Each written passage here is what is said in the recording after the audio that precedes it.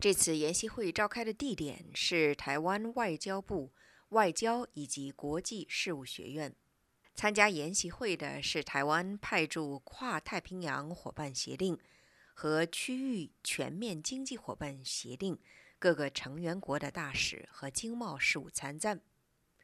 台湾外交部表示，这次会议的目的是要共商策略，加强国内外的协调。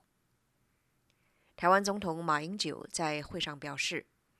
台湾从1990年开始申请世界贸易组织，也就是 WTO 成员的身份，直到2002年正式加入，期间经历了12年的时间。目前，由于世贸组织作为一个整体进行谈判、签署协定，困难重重，各国又回到了国与国以及区域之间进行洽谈的轨道。马英九说，在1990年申请参加 WTO 的时候呢，原来是想透过它的多边贸易谈判，让我们跟很多无邦交国很自然的就能够建立这个关税减让跟非关税障碍减少的这种结果。但事实上呢，我们这些希望呢，大部分都落空了。换句话说，我们还是要回到双边或者是复边的这个贸易谈判。台湾总统马英九同时还指出，台湾所处的区域和国际环境，尤其是和中国的特殊关系，让台湾在世贸组织之外的双边以及多边谈判当中，面临愈加特殊的挑战。他说 ，WTO 功能不彰，受害最大的之一就是我国，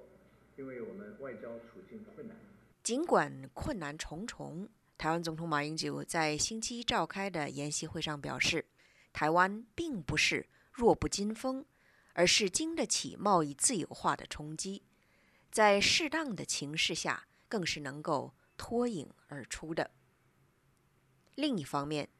由美国国会众议院外交事务委员会主席罗伊斯率领的美国国会代表团将于2月18号星期二抵达台湾，进行为期3天的访问。这是来自加利福尼亚州的共和党籍议员罗伊斯，自从出任众议院外交事务委员会主席这一职务以来第2次访问台湾。